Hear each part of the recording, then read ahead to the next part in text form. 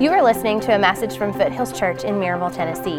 More information about Foothills Church can be found online at foothillschurch.com. So we're in a series entitled Our House, and we began week one with really talking about, how do we build our house upon the rock? And what does that look like? And Jesus said the guy that builds his house on the rock is the guy that hears my words and he goes and he does them. And so we talked a little bit about what that would look like in your house. And then last week we talked about protecting our house. And so, we all as men especially, we want to protect our house. And so what does that look like? And, really basically I began to talk about what it looks like to protect the purity in our house. And so ways we can do that. And so today I want to shift to the next gear, and this is a topic that's not really popular in our culture today, but it's the issue of discipline. Not something that, a lot of people, agree upon. And so probably what I'm going to read from the Bible today is, depending on your background, you're either going to love or you're not going to like. And I may get some emails this week. I don't know. But it's going to be what I think a very helpful, just really biblical discussion about what discipline should look like in our homes. And so if you're a parent today, this is going to resonate with you. And if you've got little kids, you're going to be all about this. And if you've got kids that are grown and out of your house and you're like, well, discipline for me is over, I still think there are some valuable lessons that you can learn even if your parents or even if your kids are grown and out of the house. And if you don't have any kids yet, maybe one day you will. And so take some good notes because God's word is powerful today. So when we had one child, we kind of thought we had it figured out. It was 2 on 1. And so we pretty much were able to do that thing, and it was all right. And then we had our second child, and so our second child was very active and a lot more energy. And so we went from a 2 on 1 to a man-to-man defense, and so that worked for a little while. Then we had our third. And then our fourth, and it was like we went from the man-to-man, and we straight play zone defense, and they outnumber us now. And so we're constantly, help side defense and just trying to make sure that nobody falls through the cracks in the house. And discipline is one of those things that is very challenging. It's very draining as a parent. It's something, it's difficult because we have to be consistent, and that consistency is difficult depending on our energy level during that day. And sometimes our kids are just so stinking cute, and when they pucker up that lip and their alligator tears start to form, we become, just this big ball of mush. And so, what I want to do is start with a working definition for what discipline is. And so if you're taking notes, discipline is correction driven by love. Discipline is correction driven by love. Now, this is important because discipline is not like something that we do because we're in charge, we're large and in charge, and you better do this, and I'm the guy in charge kind of thing.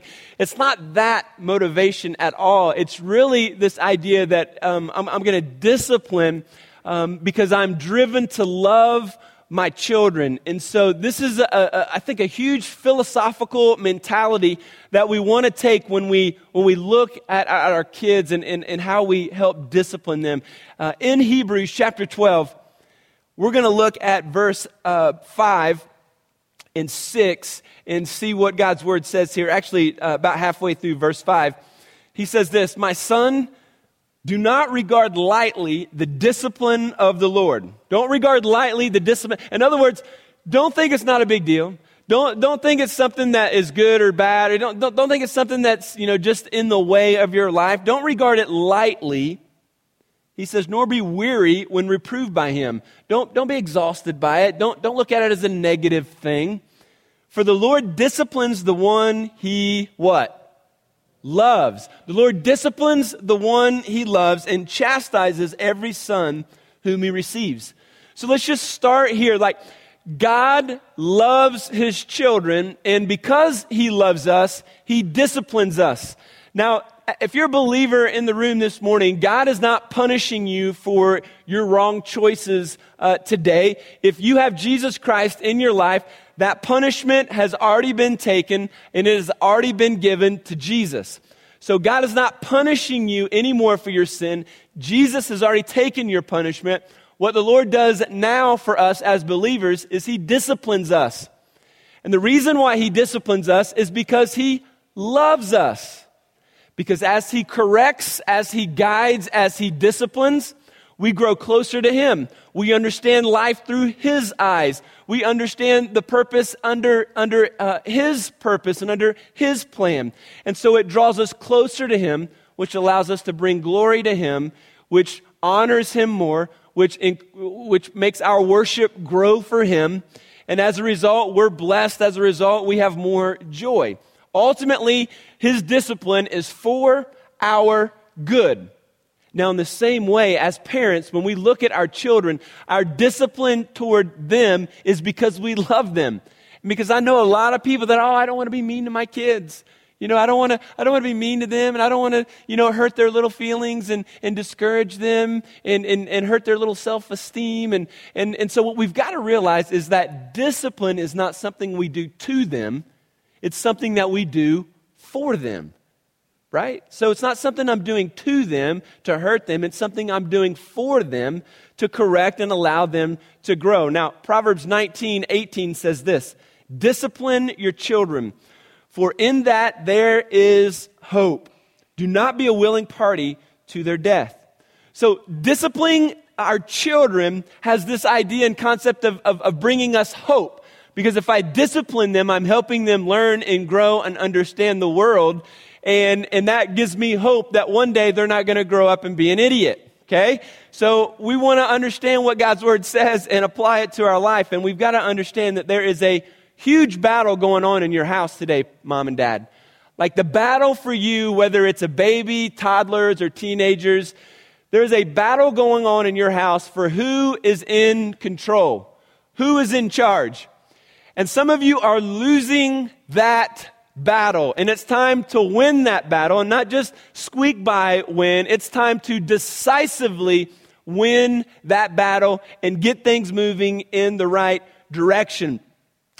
Discipline is correction by love. All right, so let me talk about 3 different parents that I think we're probably all going to find ourselves in some ways in each category. But I want to talk about them because undisciplined parents will always, always, always produce undisciplined children. Correct? You with me on that? If you're with me, kind of give me the nod. Undisciplined parents are going to always produce undisciplined children. And so I want to look at 3 ways that as parents we are undisciplined. And the first area is what I would call the lifeguard parent. All right, so the lifeguard parent is the parent that sweeps in every time their kid gets in trouble or every time they're going through something that's difficult at school, and they save the day. And they come in and they save their kids from the discipline. They save their kid or they rescue their child from the consequences. The lifeguard parent. Little Johnny, he gets in trouble at school. And instead of letting little Johnny just take the consequences that the teacher gives him, you've got to set up an appointment with the teacher to find out what's going on. And you have to talk to this teacher as if she has time, and she has made up this elaborate lie about what your kid does because she has so much time in the world, to spend after school with you to talk about your kid and his problem. And so we come in thinking that the teacher is lying instead of realizing that little Johnny himself could have done exactly what the teacher has said. And so we make the meeting and we try to get little Johnny out of the consequences, okay? That's the lifeguard parent. I don't want my kids to experience the consequences. And so the motivation is, well, I don't want their self-esteem to be hurt. We're always playing the victim, like, well, my kid's always made fun of, or my kid is always this. He's always gets the finger pointed at him. It wasn't his fault. It was because of them. And so always, rescuing our kids from the consequences and not allowing them to face those consequences. Now, why is this a huge deal? Well, look at this verse. Galatians 6:7 says this, "Do not be deceived. God cannot be mocked. A man reaps what he sows. A man reaps what he sows." Now, in God's economy, He has set up a system in His world that says, if you do X, Y will happen. Okay? So if we live according to his blessings, then we will be blessed. If we're living according to his word, we'll be blessed. If we live outside the parameters of his word, then there will be consequences. This is a very biblical principle that you and I have to teach our kids. This is huge. Like if they don't understand that if I do this and there are consequences, then they are always going to feel like mom and dad are going to sweep in and save the day.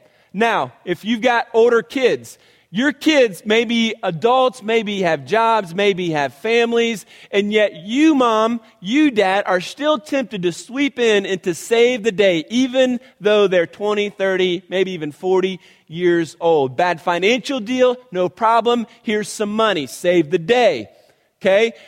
Marital problems, no big deal. Let me get you together. We'll pay for this, and we'll try to, convince the spouse that it's her fault and not my little baby's fault, and get in the way of. We'll save every week for the rest of their life if we don't check ourselves, if we don't understand that lifeguarding our kids is damaging them. So we'll sweep in and save the day, rescue them from their sins. But what they have to learn is when they go outside of God's design for their life, there will be consequences. For example, your kid has a science project and he or she neglects to do it on time. And so the night before, they're like, I've got it due, it's due tomorrow, and they're all stressed out. What you don't do is sweep in, save the day, and do it for them. Okay?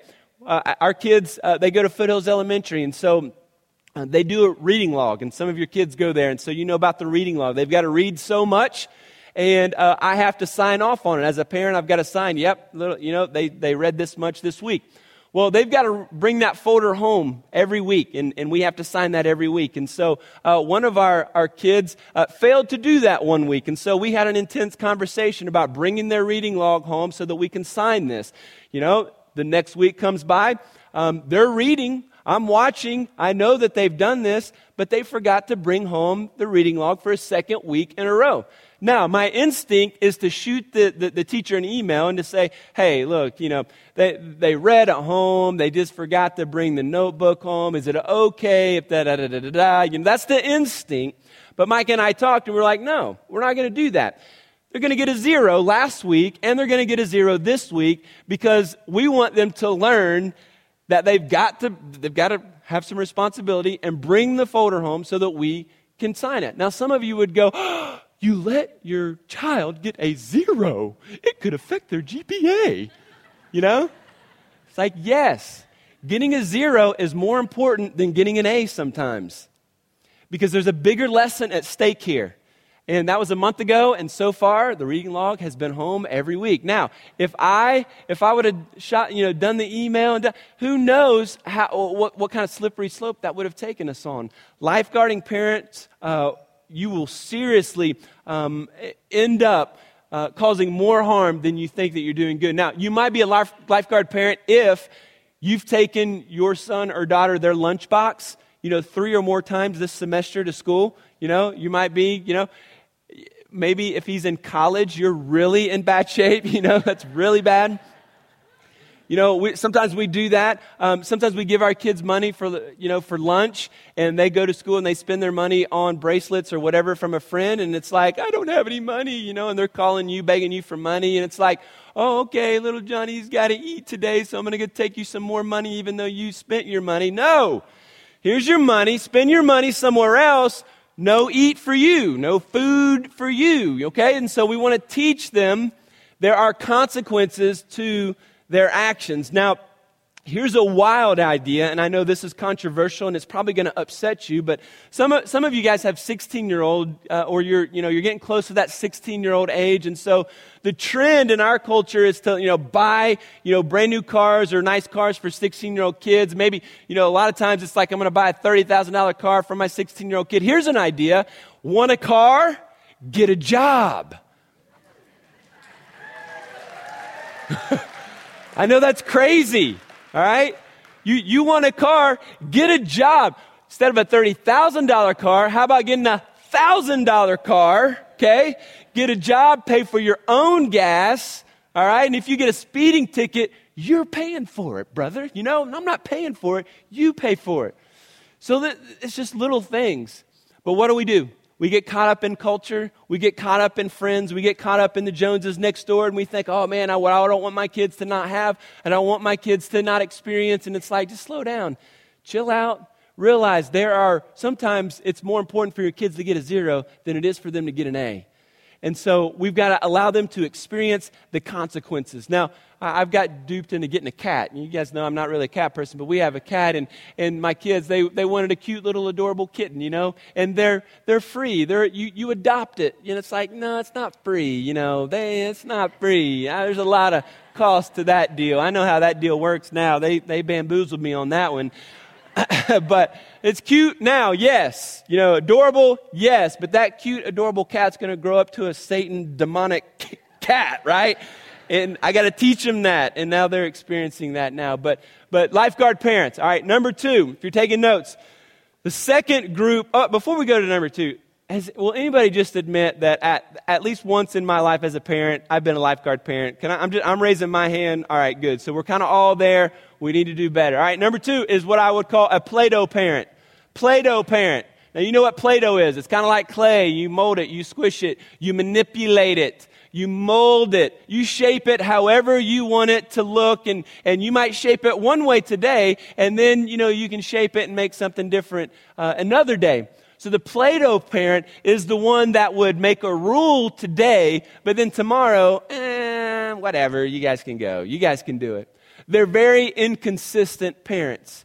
And so what they would say is a guideline today, tomorrow it may be different. And so confusing their kids and really teaching our kids to, the more you whine, nag, and manipulate me, the more you're going to get from me, all right? And so I told you no, but if you continue and continue to nag and continue to beg and you get emotional and you whine and you throw your little temper tantrum, well then, all right, you can have the Cheetos, you know?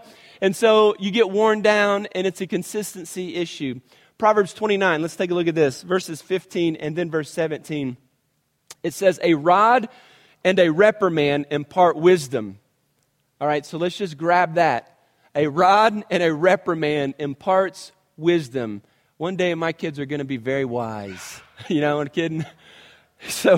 But a child left undisciplined, I think that was a sneeze. That was not a laugh. Bless you. Gesundheit. But a child left undisciplined disgraces its mother. It's a very powerful verse. Discipline your children, and they will give you peace. They will bring you the delights you desire. So if we're disciplining our kids, the Bible says that He will bring us peace. They will bring us peace. They will bring delight to our soul. Now, for me, consistency is one of those things that I strive for, but just like you, it's difficult because I get home from work exhausted, and sometimes, you know, my flesh just wants to give in to because they're persistent little things, aren't they? And so, you know, they're persistent, and sometimes I'm exhausted, you know, and it's like some days I'm commander dad, no, and some days I'm, you know, the Love Boat dad, and it's like whatever you want, it's, you know, let's just have fun. And so it's very important as parents, like if this is a guideline, we stick to the guideline. Like if we're not allowed to do this, then and if they cross that line, that then discipline takes place then and there. Play-Doh parents. Number 3. The third kind is what I would call the IT parents. And so IT stands for individual team. So the individual team or the IT parent are the parents that are not playing on the same team. They're on different teams. So mom and dad, mom says one thing, dad says another thing. Mom wants one way, dad wants another way. And so if you as mom and dad are not on the same team in discipline and in parenting, there are all kinds of discipline issues that are going to evolve in your family. One of the mottos that Mike and I really took hold of really when we started having kids was this concept of we're on the same team. So like if mommy says this, whether I agree with it or not, I've got her back. I don't want to undercut her or usurp her authority in front of the kids at that moment. We can go into our room. We can talk about it. If we have issues, we want to talk about it there. But I never want to let my kids see us on different pages. They see that weakness, they will attack that weakness. And they will play you, won't they? You know what? Mom said I could do this, and you don't let me. You're the meanie, you know? Mom lets me do this. Dad, you never. And so they'll play you against each other, and all kinds of issues begin to arise. Now, let's talk about divorce for a second, because divorce is a very, real issue, practical issue that a lot of you face. You maybe your marriage didn't last, and so not only are you divorced, but you don't really like your ex at all, to say the least, okay? And so that's kind of your boat, and you've got a child with this person, and so there are, they're with him or her at some point, and then with you, and so the mentality here for kids is I see it all the time. Like, kids will play their parents against each other all the time. So whether it's, Dad lets me go and you don't let me go, you're the mean one and you're this and you're that. And then vice versa, when they were dad, it's like, well, Mom does this and you won't let me and nag. And the reality and the truth is, 9 times out of 10, a lot of times the kid is just flat out lying. Mom wouldn't let her go, or Mom wouldn't let her do that. They're just saying that to make you feel bad and to pit you against each other. But then at the same time, maybe it is happening. And so what do you do? Now, this is a very complicated issue. I'm divorced and I don't like them. For the sake of your kids, you've got to cross all of those boundaries not boundaries, but all of those bridges that would lead you to, just dislike your ex and not want to deal with your ex and just, put that past and put that behind you. You've got to, as best you can, have conversations with your ex and say, look, as best as we can, we need to be on the same page. How can we get on the same page so that she's not pitting you against me when she's with, you, and vice versa? When she's at my house, she's not making you out to be the bad guy. We need to get on the same page here, communicate so that our kid gets the proper discipline during this time in their life. Now, the same thing can be said about blended families, because now, there's my kids, there's her kids, and there's all kinds of complications that come into that. And a lot of times what I hear in those families is, well, these are my kids, I'll discipline and handle my kids because they're my kids. You don't deal with my kids, and you deal with your kids. My kids are mine, your kids are yours, you deal with them, I'll deal with mine. I disagree completely with that style of parenting. When you said I do and you committed to marry, you became one flesh. There is no yours and mine. They are ours. And so now they are mine. Mine are yours. We are a family together, and we will discipline on the same team and deal as a normal mom and dad parenting family would. And I'm so, listen to me, I'm so grateful that my wife's stepfather stepped into her life and not just said, you know what, you discipline yours, they're not mine, so I'm not going to worry about it. I am so glad he saw her as his own. I may not be sitting here. I may not have the family that I have today had he not shown her that love and acceptance and decided, you know what, she is mine. To this day, you wouldn't even know that he's a stepfather, because he is a real father to her and has been since she was a little girl, and it has changed her life. Get on the same page. No IT parenting. Amos 3:3 says this: do two walk together unless they have agreed to do so? So we have to agree to walk together. And so there are some practical ways that we walk together. Instead of parenting on individual teams, we get on the same page and really grasp this motto, like we are on the same page. Now, this happens to us all the time. Like, it just happened to me this week. One of my kids comes up and says, Dad, can I have a donut? I had just gone to Dunkin', Sorry, don't judge me. So we had a box, in there, and can I have a donut? Yeah, you can have a donut. Next thing I know, he's chowing down. Micah walks into the room. She's like, oh, I told you cannot have a donut. At that point, I'm like this on the couch, She's like, but Dad said, and then I get the stink eye, it's like, I didn't know. It happens all the time. Our kids want to pit us against each other. We've got to be on the same page, understand. In that moment, I've got to apologize, and then I've got to discipline my child for pitting us against each other like that. They've got to learn that is wrong. All right, so there are some undisciplined parents. Now let's look for a minute at some things that as parents we should expect from our kids. So here's what we should expect from our kids. If you're taking notes, number one, we should expect first time and cheerful obedience. Some of you laugh at that statement. First time and cheerful obedience. This is important. I know what you do. You better do this.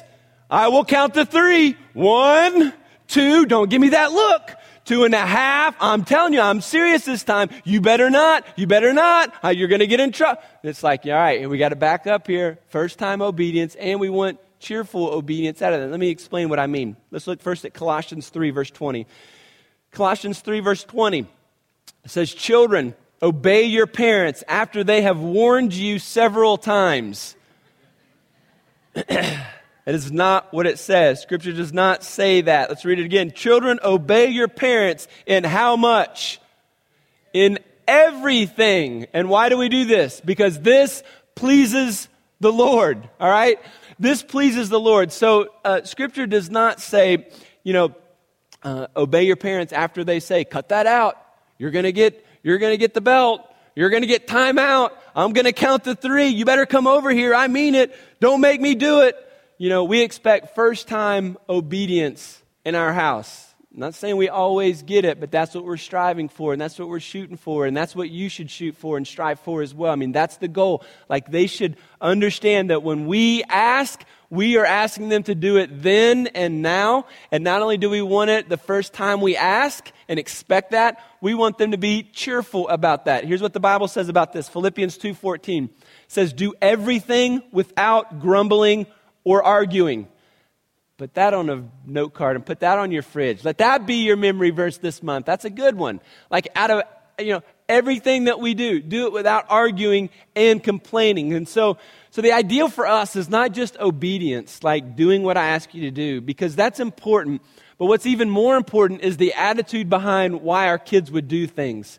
Because it's one thing to tell your kids, so-and-so hit so-and-so. You've got to go apologize for hitting your sister. And so they stomp over, I'm sorry, you stupid baby. It's like, no, wait a minute. I got outward obedience, but I don't have inward obedience here. I don't have the proper attitude. And so what I want to do as a parent is I want to realize that the attitude is actually even more important than the outward obedience. Because once the attitude is corrected, the outward actions will change. And so we want both, and we want to fight for and understand and discipline for the attitude behind certain things. For example, dad's come home from work and the son has been back talking mom. And so dad's like, son, I heard you were back talking your mother. No, I wasn't. Well, your mother said you were back talking. No, I wasn't. It's like, well, don't back talk me while I'm trying to talk to you. Whatever, Dad. You're going to go to your room if you don't stop. Oh, yeah. All right, fine, go to your room. I'm not going to my room. I said go to your room. Oh, whatever, Dad. Stomp, slams the door, and Dad sits down and says, told him. Go to his room. I told him he was going to go to his room. Now, he got outward compliance, but he doesn't have inward compliance, does he? He doesn't have the attitude. He doesn't have the inward attitude that we're looking for as parents. We want to not only have the outward obedience, but we want to have inward obedience as well. You can have outward obedience, but still have inward rebellion, can't you? We can get our kids to do things, but sometimes inwardly we still see rebellion. And so that's what we want to discipline. We want to speak to that issue and not just what, the outside and the outward appearance and actions always look like. First time and cheerful obedience. Secondly, we never want to discipline in anger. So Ephesians 4:26 says this, in your anger, do not sin. Are your kids going to make you angry? To say the least. The Bible says in our anger, not to sin. And so this is the critical point and critical moment for us as moms and dads. Like, we never want to give them discipline and punishment while we're angry, because what we're going to give them in that anger is usually a lot of yelling, a lot of intimidation, a lot of blood vessels and sweat and red faces and teeth grinding. And so, we don't want to give them that discipline when we're angry. We want to go outside and cool off and chill out for a minute. Because we're not just about getting even. We're not just about, giving them discipline. We're doing something for them. We want them to learn something from this. And so we've got to cool off, come back in, and give them the proper discipline at that point. Now, I don't know about you, but in the car is where I'm tested the most. Like, there's something about being in the car. I've got 4 kids. They're in the back, and they're doing the whole, he's looking at me. He's making faces at me, He's touching me again.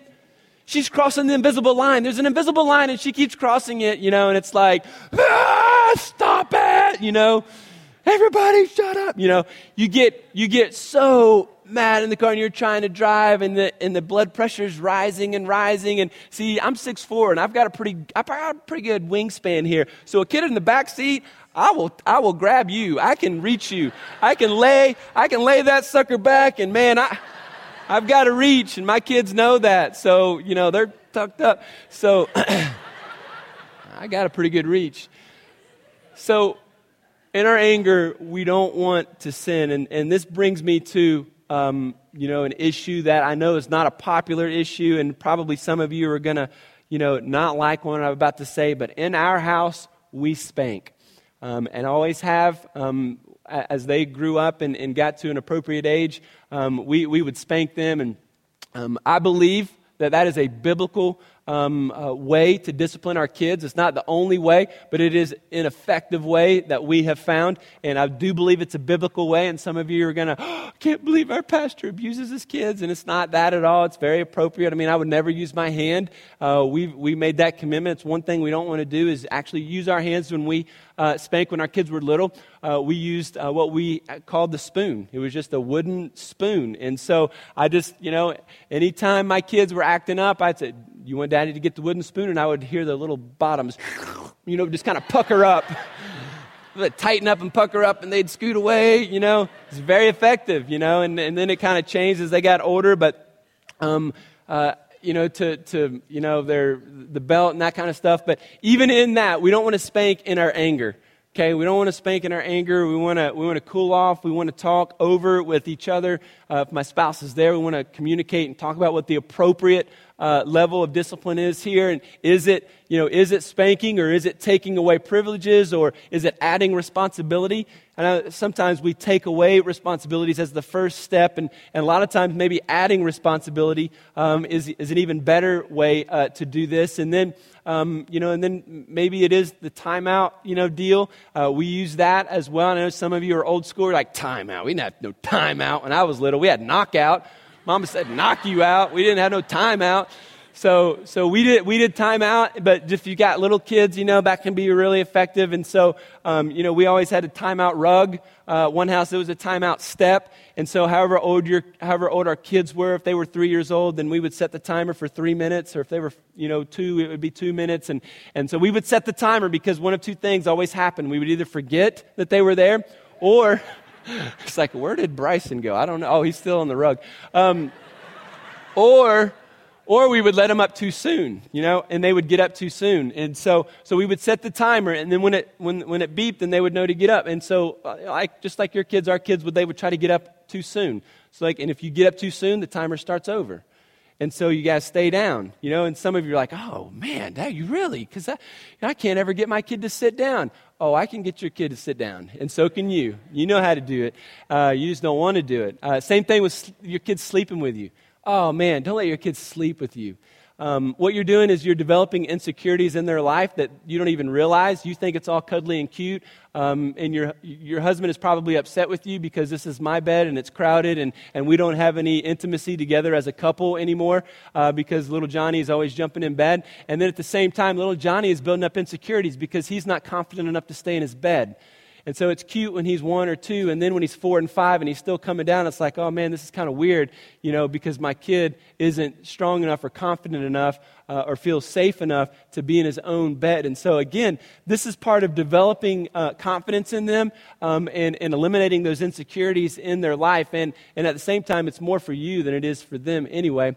So we always made our kids stay in their bed. This is mommy and daddy time.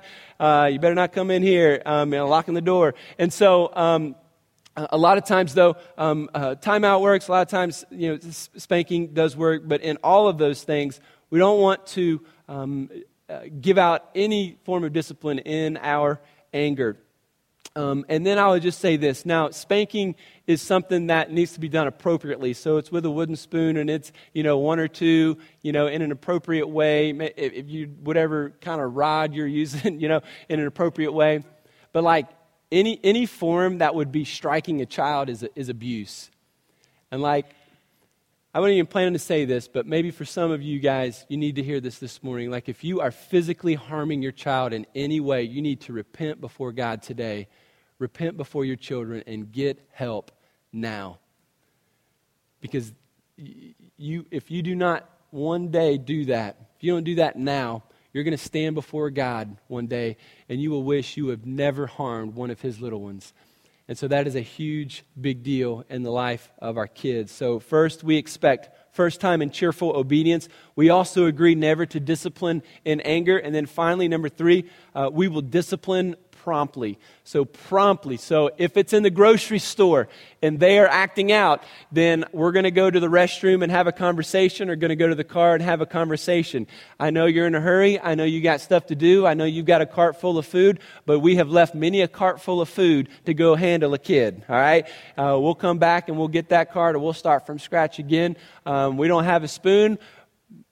Bless God, there's a spoon in aisle 8, I'll go buy it right now. I'll return that sucker, or if it breaks, I'll take it home. But we want to discipline promptly, and I'm just joking. You guys know that. But seriously, we want to discipline promptly. Ephesians 6:4 says, "Fathers, do not exasperate your children. Instead, bring them up in the training and instruction of the Lord." So when we're disciplining our kids, if we want to do this promptly, we want training and instruction to happen. So let me talk about, first of all, instruction. So when my kids, when they mess up, when they make a mistake, I'm going to ask them a question: what did you do wrong? And I want to have that conversation with them, because usually what it starts out with is, well, they hit me. It's like, Bryson, stole my toy, so I took my Barbie doll and I hit him in the head with it. All right. What did you do wrong? Well, he stole my toy. He took my whatever, so that's why I hit. It's like, no, I understand. We're going to talk to him about the stealing part, but what did you do wrong? Getting our kids to a point of admitting what they did wrong is one of the most important things that you can ever do for a kid. Being able to admit when and where I messed up. It is crucial, and you'll understand why when I talk about the gospel here in a minute. But we want to understand and bring them to a point of admission, like, okay, I see where I messed up. And the second question, what did you do wrong? Secondly, it's how could you handle it better next time? So what did you do wrong? How can you handle this better next time? I really want to ask that question every time with my kids, because the Bible teaches us in 1 Corinthians that the Lord provides a way out for us when we're tempted. Every time there's a way out for us. And so what could I have done differently? Well, I could have come and I could have told you. I could have, asked him for that. I could have not done this. I could have done. And so what are some other ways? That's the instruction part, getting them to think, okay, here's where I messed up and here's what I did wrong. But then the second part, when we discipline promptly, instruction is first and foremost. And then secondly, we want reconciliation. So this is huge. So we want our kids to know that, okay, you messed up. Here's how you messed up. You asked for forgiveness. I forgive you. Here's your discipline. Okay, hugs, kisses, move on. Don't talk about it anymore throughout the course of the day. And oftentimes, we lack this reconciliation. Maybe there's discipline, but there's no relational time after that discipline. If we ever, spank our kids, and we don't do that much more anymore as they've gotten older, but when we ever did, it was always, okay, that happens, tears, emotions. All right, now let's reconcile. I want to hug them. I want to kiss them. I want to affirm them that Daddy loves them and He loves them enough to show them that what they have done is wrong, but I want to restore that relationship. And so I've been speaking about this for the last couple of weeks, but rules without relationship is going to lead to rebellion. And so I don't want to just have a bunch of rules and hand out a bunch of discipline. I want to have relationship with them so that in the relationship, I can, in fact, continue to discipline them and instruct them. If there's no relationship there, then I believe we'll exasperate what the Bible says in Ephesians, our kids, and just lead them to rebellion. And so this is huge, though. This is so huge because it really is a picture of the gospel. If we don't discipline and punish our children, if we don't help them understand what it is that they've done wrong, then we are distorting their view of God and we are hurting their chances of receiving Christ in their life. In order to receive Jesus Christ into your life, you have to first and foremost realize and admit that you yourself are a sinner in need of grace. Not only do you need to realize that you're a sinner, but you need to realize that sin demands punishment. Sin always has consequences. And I want my kids to know this because the gospel beckons it. Like God will punish sin. And He will either punish you for your sins in hell for eternity, or by receiving Christ, we're receiving the fact that Jesus took on our punishment and paid the price that you and I deserved to pay. He took it upon Himself for us. Now, if I don't teach my kids that discipline and punishment because of sin is necessary, then understanding the gospel of Jesus Christ could be challenging. It's so huge. It's so important that we do this. Now, I started earlier and I read this verse in Proverbs. Discipline your son, for in it there is hope. Do not be a willing party to his death. Now, this was made real to me just a couple of weeks ago. You guys remember it snowed a couple of weeks ago. The kids were out of school. Well, right across the street from our house is a pretty good hill, and so we were running across the street, up the hill, and sledding all day. And my youngest daughter, Blakely, she was running back and forth up the hill and doing the whole deal as well. And I don't know what it is about our area, but as soon as it snows, it's like everybody with the four-wheel drive feels the need to get out and drive. And so there's this couple of boys that came screaming down the hill and driving really fast past our driveway in the snow, having fun, so to speak, not paying attention and pretty much oblivious to everything that was happening in our family. And there were not just our kids, there were all kinds of kids there sledding down this hill. Well, my daughter Blakely was running around the side of the house. She was running across the street to her sled to go back up the hill. At the same time, this truck of these boys was flying down the road. And so, the timing was perfect here. And I didn't see it happening until at the last moment. Mike and I, we were standing beside each other. We were looking this way. And at that same time, we heard the truck. We turned and looked, and we saw where the truck was and where Blakely was. And we both, at the top of our lungs, said, "Blakely, stop!" And she stopped on a dime, and the car blew by her. It was inches. It was inches. Scared us to death. The boys oblivious.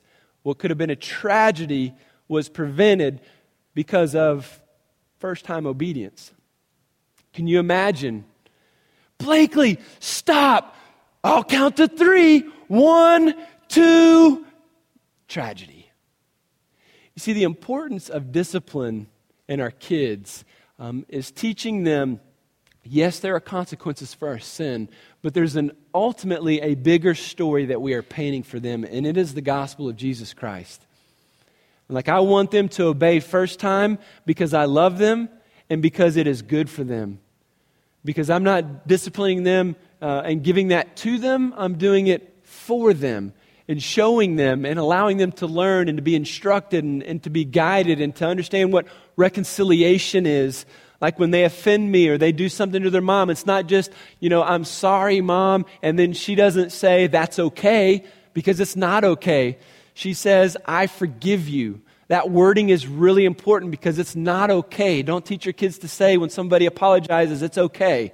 Teach them to say, I forgive you, because there is a huge difference there. It's not okay. You need to be forgiven because you have sinned. So no matter where you're at as a parent, we've all kind of been the lifeguard parent. You've all kind of been the Play-Doh parent. We probably all kind of admit to a little bit of that as well. Some of us are dealing with the parent that is on an individual team. We're not together. We want to reconcile those things, get those things correct, get them on the same page because we love our kids. We ultimately want to paint the picture of the gospel for them, for their good, and for God's glory. Thank you for listening. More information about Foothills Church can be found online at foothillschurch.com.